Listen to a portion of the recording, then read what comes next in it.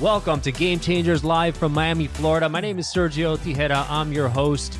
And each and every week, we bring you someone who has been a game changer in their field and who's touched the lives of thousands to get their perspective on their journey, their mindset, their struggles and successes so that we can inspire you on your journey. So let's get started right now. Welcome, Game Changers, live from Miami, Florida. My name is Sergio Tigera, your host, and you can catch us each and every week on your favorite podcast channel. We're coming to you live from our home studio at Florida International University's College of Communications, Architecture, and the Arts. So thank you so much for joining us. We have our guest today is Alex Mijares. Alex, welcome, buddy. Thanks. So Alex is a local artist. He's an Instagram sensation with over 300,000 followers. You need to tell me how to get my Instagram following up, bro. I think I need abs like you or something, but something needs to happen here. But Alex's art is a game changer. It's very, very unique if you haven't seen it yet. So we're gonna get into that, get into his story, how he got into the arts, and now he has a brand new baby right now that he's very proud of. You can see him on Instagram as well. So brother, welcome to the show. Thank you for having me. All right, man. So listen, tell me a little bit about your story, because I love seeing your art because it's very, very unique. It's very much a style of your own. How did you get into art to begin with? I mean, were you always an artist in your mind, or what? How was it growing up for you? So it's kind of a long story and a short story at the same time. So as a kid, I always doodled. I doodled in all my books, doodled in everything. And a lot of times I'd be in school and, you know, I had no clue what the teacher was talking about. You know, when I was in middle school, they didn't really know too much about like learning disabilities and whatnot, and I guess I had ADD. So when I lost focus on what the teacher was saying because I didn't know what was going on, I would just turn to my books and I would literally just doodle in my notebooks, or just, you know, basically deface my entire like history book. You know, I would just all over it. And so I did that for a long time. And a lot of times teachers thought that I was disrupting class because I was, you know, doodling. All the kids would be looking to see what I was drawing because I was pretty good at it as, you know, a young kid with no education in art. And I would literally just draw the back of the classroom. I draw what I see. And so then I would get thrown out of the classroom and I would just be outside in the hallway doodling even more. So that's why my like basic grammar and math is horrible, because, you know, I lived in a hallway as opposed to being taught. So then you fast forward a while, and you know, you get into the high school era, and during high school, you know, it was more of like doing like graffiti and stuff like that, and, you know, just dumb kid stuff. And then after high school, I kind of dropped it. You know, I stopped doodling. It was always just doodles and sketches and tags and whatnot, and that all just kind of fell off. And then I went to college. I actually went to Northeastern in Boston for a little while, and then I came back and finished up at FIU. And after, what were you studying?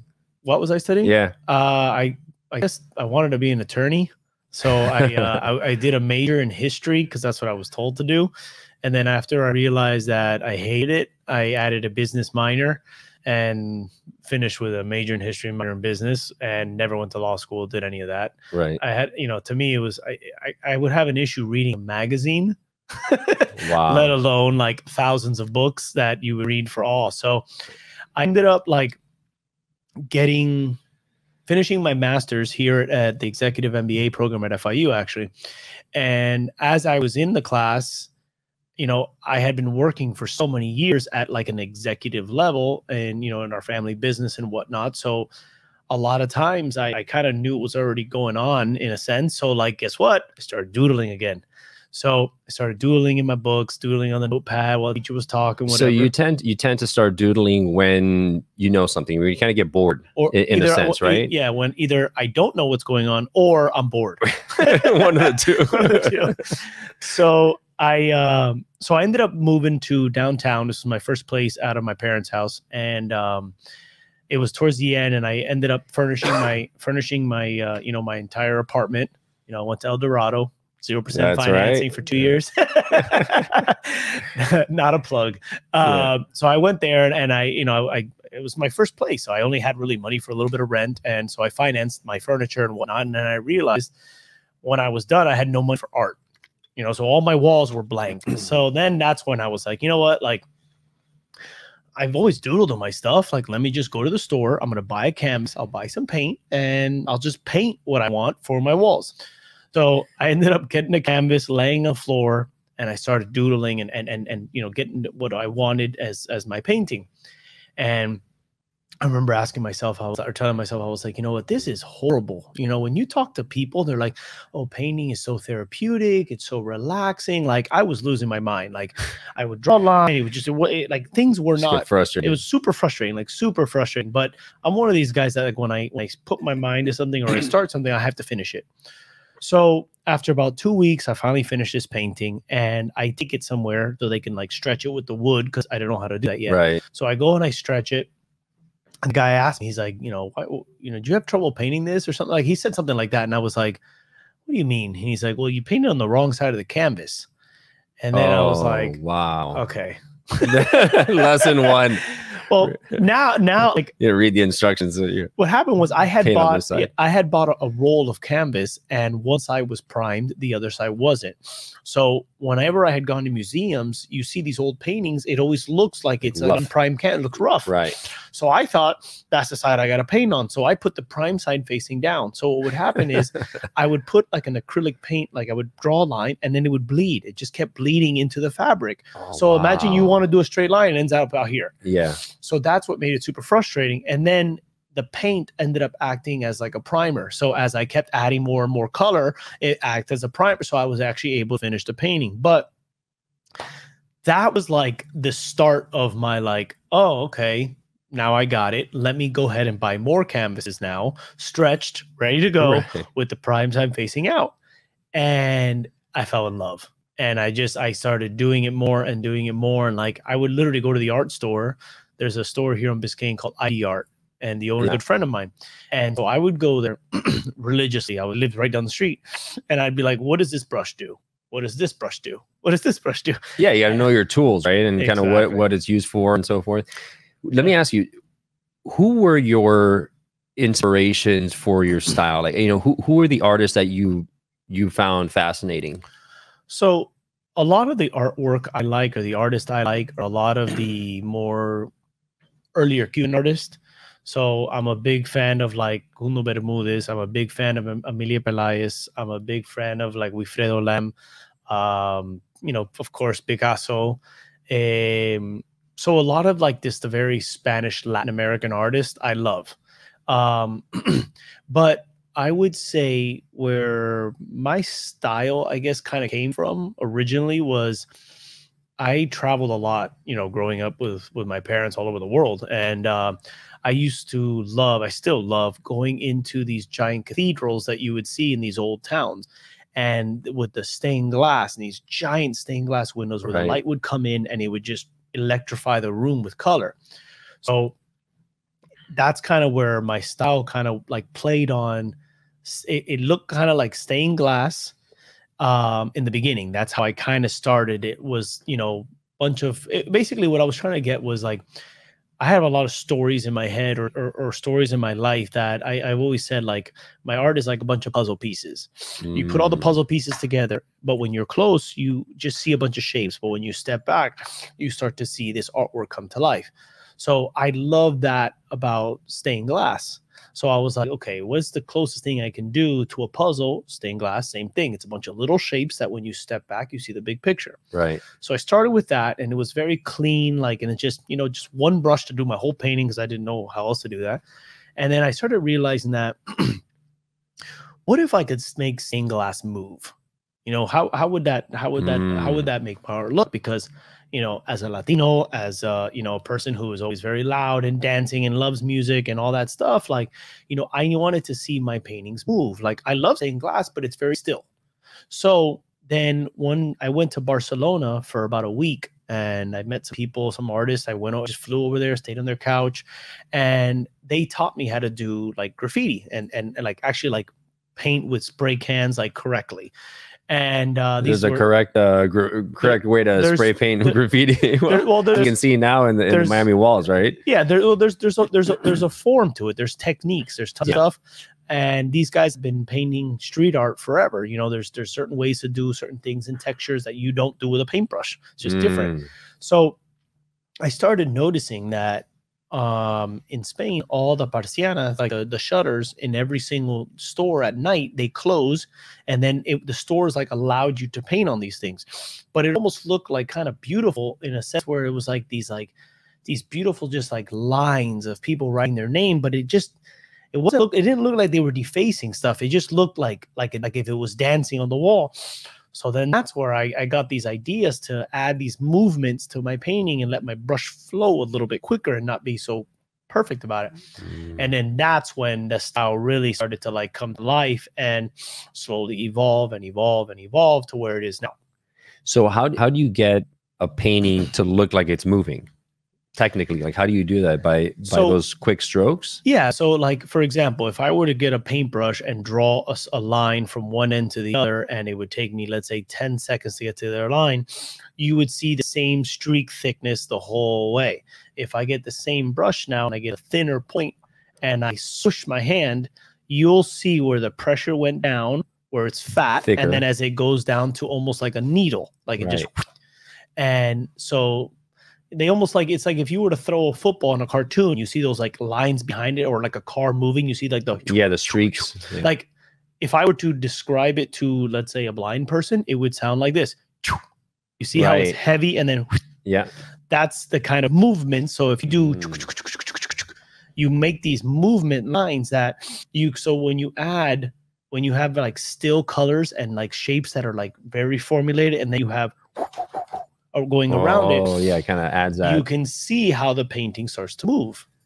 Wow. And so you mentioned that your paintings are like puzzle pieces. Yeah. Are there pieces of your life that are consistently seen throughout your paintings that you're always kind of including, or are they all kind of different stories? And there's a lot of stories that the overall painting is about that. And then there's also some little things. So like I hide stuff in certain paintings and I don't tell anybody. I hide them all in my stuff and see if anybody notices. It's actually really funny. A few times I've done some paintings where, you know, a client will walk over to my house or my studio, and they're like, man, I love this painting, or this, let's say it's a butterfly.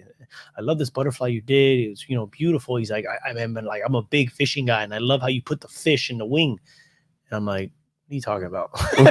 what fish? I didn't put any fish in the wing. So it's interesting how people interpret certain things, and like I see things my way because I painted them, but it's crazy how other people come in and they see totally different images. You know, like there was another piece that I did where this person emailed me and they're like, I saw this painting you did. There was a woman on each side and there was a man in the middle. Like, I really want that piece. Like, I don't see it on your website. And I'm like, I don't know what you're talking about. Like, there's no piece that I have done. Cause like, I mean, I remember a lot of them, but I was like, there's no piece I've never done that.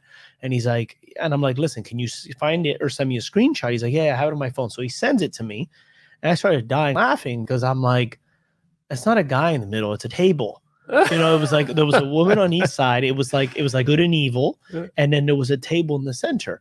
But after he said it, I was like, I could see how that could come off as being a guy in the center of the piece. So so I love that. I love that people you know, interpret the works, you know, from what I do, and then and that's another reason why in about 99% of my paintings, if I do put a figure, I tend to never put a face on it, because even if I put like an eye or go like a Picasso-esque type of like abstract face, a lot of people, you know, I guess they look at the piece and they'll find it to be like, you know, a relatable thing. Right. But if there's no face on it, so let's say there's a ballerina that I painted, she has no face. Like a mother might see herself, or she might see her daughter. Right. You know, like, so like kind of leave it for them to fill in the blanks. To, you know, it's almost like a mirror. You let them put their own face in that piece kind of thing. Oh, wow.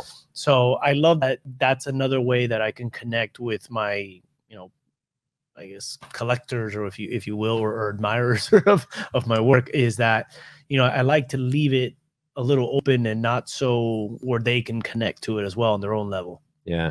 And then you started getting into, aside from painting, then you started moving into sculptures as well, right? Yeah. And so how did that happen? Because that's a whole different set of skills. Yeah. So the funny thing about that was I mean, I love painting and I've gotten more comfortable with it. It felt great. And my question I always asked myself was, what would the back of my painting look like?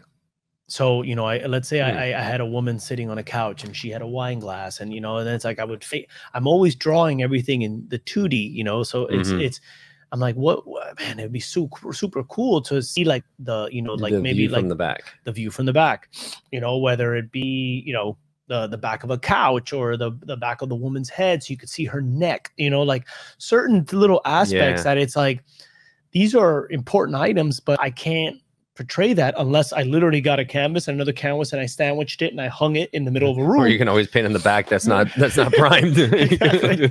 So there's that option. But so I started sculpting because I wanted to see what the back of my paintings would look like. So when I started doing that and I started sculpting, then I started thinking to myself, okay, we see what it looks like from the front, we see what it looks like from the back, but what are now from the sides? So 90% of the time when I do a sculpture now, I do it in a manner where from every angle, there's a different point of view. So I don't want you putting my sculpture in a corner of a house. I want you to put it somewhere in the center. People can walk around. So when you walk around, you're like, oh my God, I didn't see that. There's one particular piece that's coming to mind now where I did La Caridad del Cobre. And in the front, you have the Virgin Mary with the boat, etc. As you turn around the corner, her dress kind of overlaps and it starts to tuck itself in, and it actually is a conch shell coming off the side. Oh, wow. And then if you work away to the back, there's a set of hands like in a prayer motion that look like from the side, like if it's the back of the dress, but it's actually two hands together with a chain wrapped around the bottom of the wrist, like, wow. And every single, so you see what I'm talking, like you have four different sculptures basically from every angle. Wow, that's powerful. Yeah. But how did you learn? Did you take classes, and like how did you learn? How hard is it to sculpt, and what material to use? So when I first started sculpting, I looked online everywhere for classes, and I could not find anything. And I remember being at lunch one day I was in Miami Lakes actually having lunch, and a friend of mine was like, it was like, or my dad's friend was like, hey, you should get into sculpting. And I'm like, man, I've been trying to, I don't know how to even start, because sculpting several years ago was like, you needed an oven, you needed this, you needed clay. It was like a whole procedure. Right. And as I learned, it's also a very drastic one, as far as if you don't know what you're doing, your sculpture will explode in the oven. Oh, really? Yeah, I'll tell you that. So, so this guy introduced me to his sister, which it's been a while, but I think her name was Laura Luna. I think it was. She's an artist as well. And so I used to go to her house, and she basically kind of started my sculpting career, if you will. So she taught me the best way that I love to be taught, which is, here's the clay, here's the supplies, call me if you have any questions.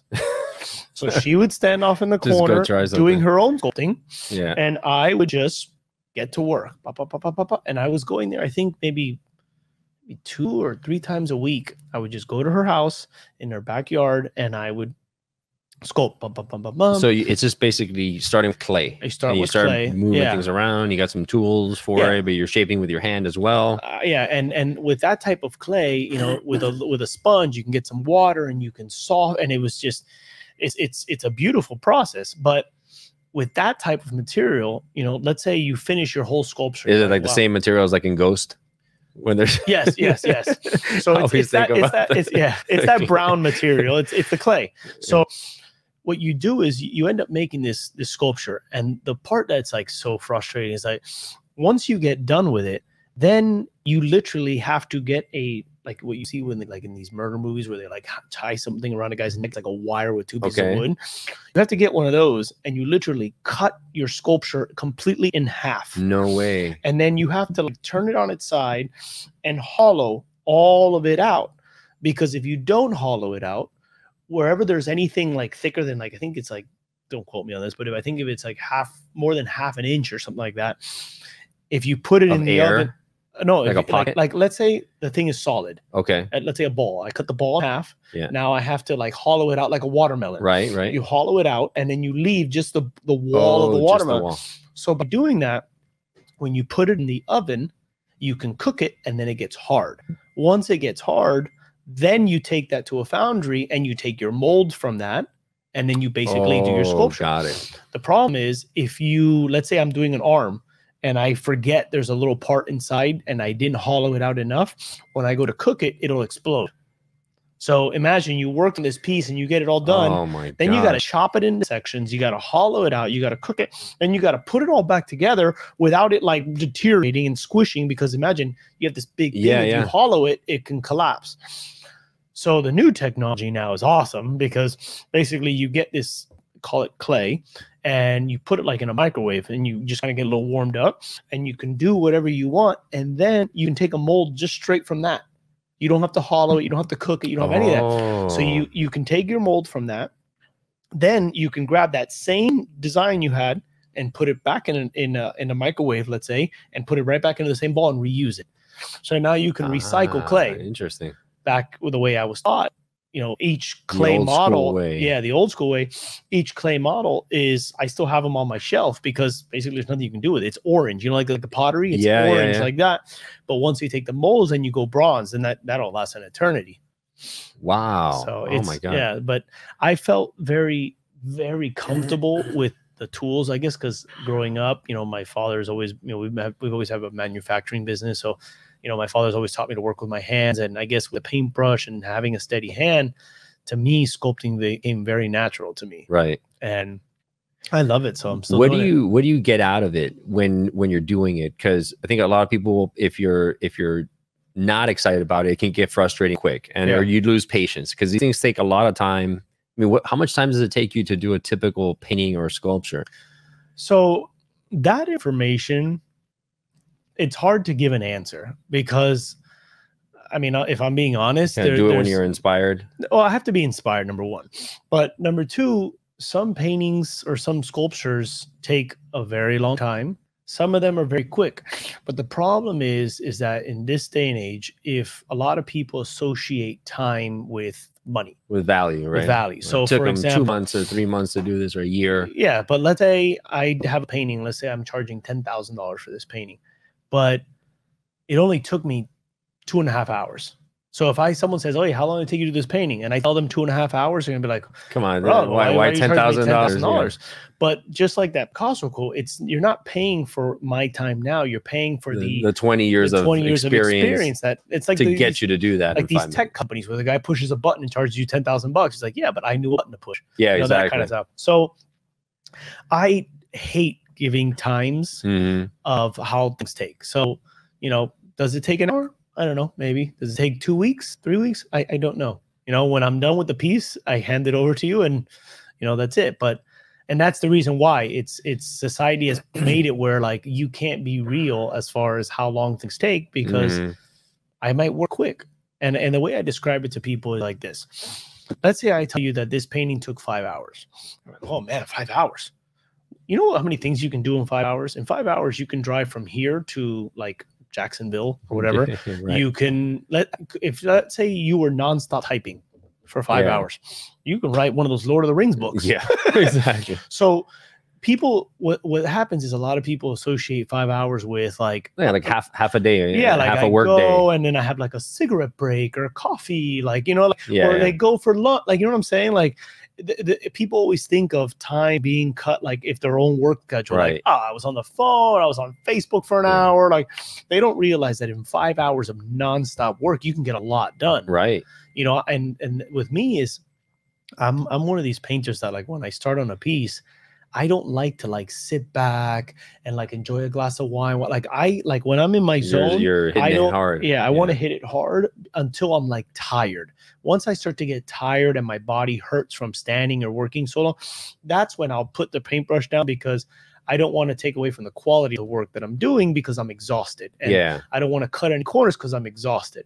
But I'd rather, if I'm in the zone, stay in my thing, stay in my bubble, have my music on, no one interrupt, phones on silent kind of thing, like until I'm tired. And then I stop for the day, and then I go to sleep. And then the next day, if I'm inspired to get back on that same piece, I will. But I try to cut the painting into stages. So maybe the first day, maybe I'll sketch it, or, you know, maybe put some lines of the idea I had, then I leave. The second day I have something to do. Yeah, come back fresh. And... Yeah, because if I try to do it all in one day, yeah, I can probably do it. But towards the end, like I said, I start to get tired. My wrist starts to hurt. Like it just, you know, it takes a toll on your body when you're like shifting your hand all over the place. Is there a time of day or night that you usually find yourself in that groove, in that state? So it's weird. Sometimes, you know, I'll wake up like Saturday morning and like, I'm like, oh man, I'm just going to relax, and I'll lay on the couch, and then something hits me and I'm like, oh, I'm going to paint. I got to go do it. So I go and I start painting, and then, but typically I would say on average that my painting time is anywhere between, starts around 4:30 p.m. Yeah. And I usually paint till about like 10, 11 o'clock at night. Wow. Like I like that little window because I like having a day job. I hate like the stereotypical, like, oh, I'm a struggling artist, and basically, you know, I paint till 3, 4, 5 in the morning, and then I wake up the next day and I'm a zombie. And like, I've never been that kind of guy. I've always played sports or been up super early. So like, imagine I wake up at 6 in the morning so I can get my sunrise. I go paddleboarding. What am I going to do the rest of the day? Like, I can't paint every single day because, again, I don't like forcing it. I like to paint when I'm inspired. So what I do, I go to the office, you know, we have that the manufacturing company. So I go there, I do what needs to be done. And then I come home, spend a little bit of time with my son, and then I go to paint. Then you hit it. And then I hit it. And then at that point, you know, my wife, you know, she can take him to the park or she does her thing, and I can stay there bothered because again, during the hours of like, call it real working hours, people are constantly emailing, sending, like, it's frustrating. Or I have a lot of conference calls during that time. So I like to have that period of time where I'm not interrupted. Yeah, so, it's almost like a meditative state, right? Where you're kind of just locked into the zone and so forth. Well, man, that's amazing. So you're doing a lot of very cool work, very unique. If you haven't seen it yet, you can check him out at Mijares on Instagram. You can see him there. Where else can they catch you? Mijares.com is my website, or if not, Facebook, same thing, Mijares, facebook.com/Mijares. Everything is Mijares. Mijares everything. You can find them there. Well, check it out, brother. Thank you so much for being on Game Changers, man. You're doing some very cool stuff. Guys, thank you so much for joining us. You can catch us each and every week here on your favorite podcast channel. If you enjoyed this episode, please make sure to share it and like and subscribe so that you don't miss an episode when it comes out. Make sure to share it so everyone can see Alex's work. Thank you so much, guys. Be a game changer, not only in your life, but in the lives of others today. All right. Thanks a lot. If you loved what you heard in today's episode of Game Changers, please subscribe and rate us. The lessons and the stories in these podcasts are immensely valuable, so I invite you to share them with a friend who needs to hear it. You may end up being the game changer in their lives.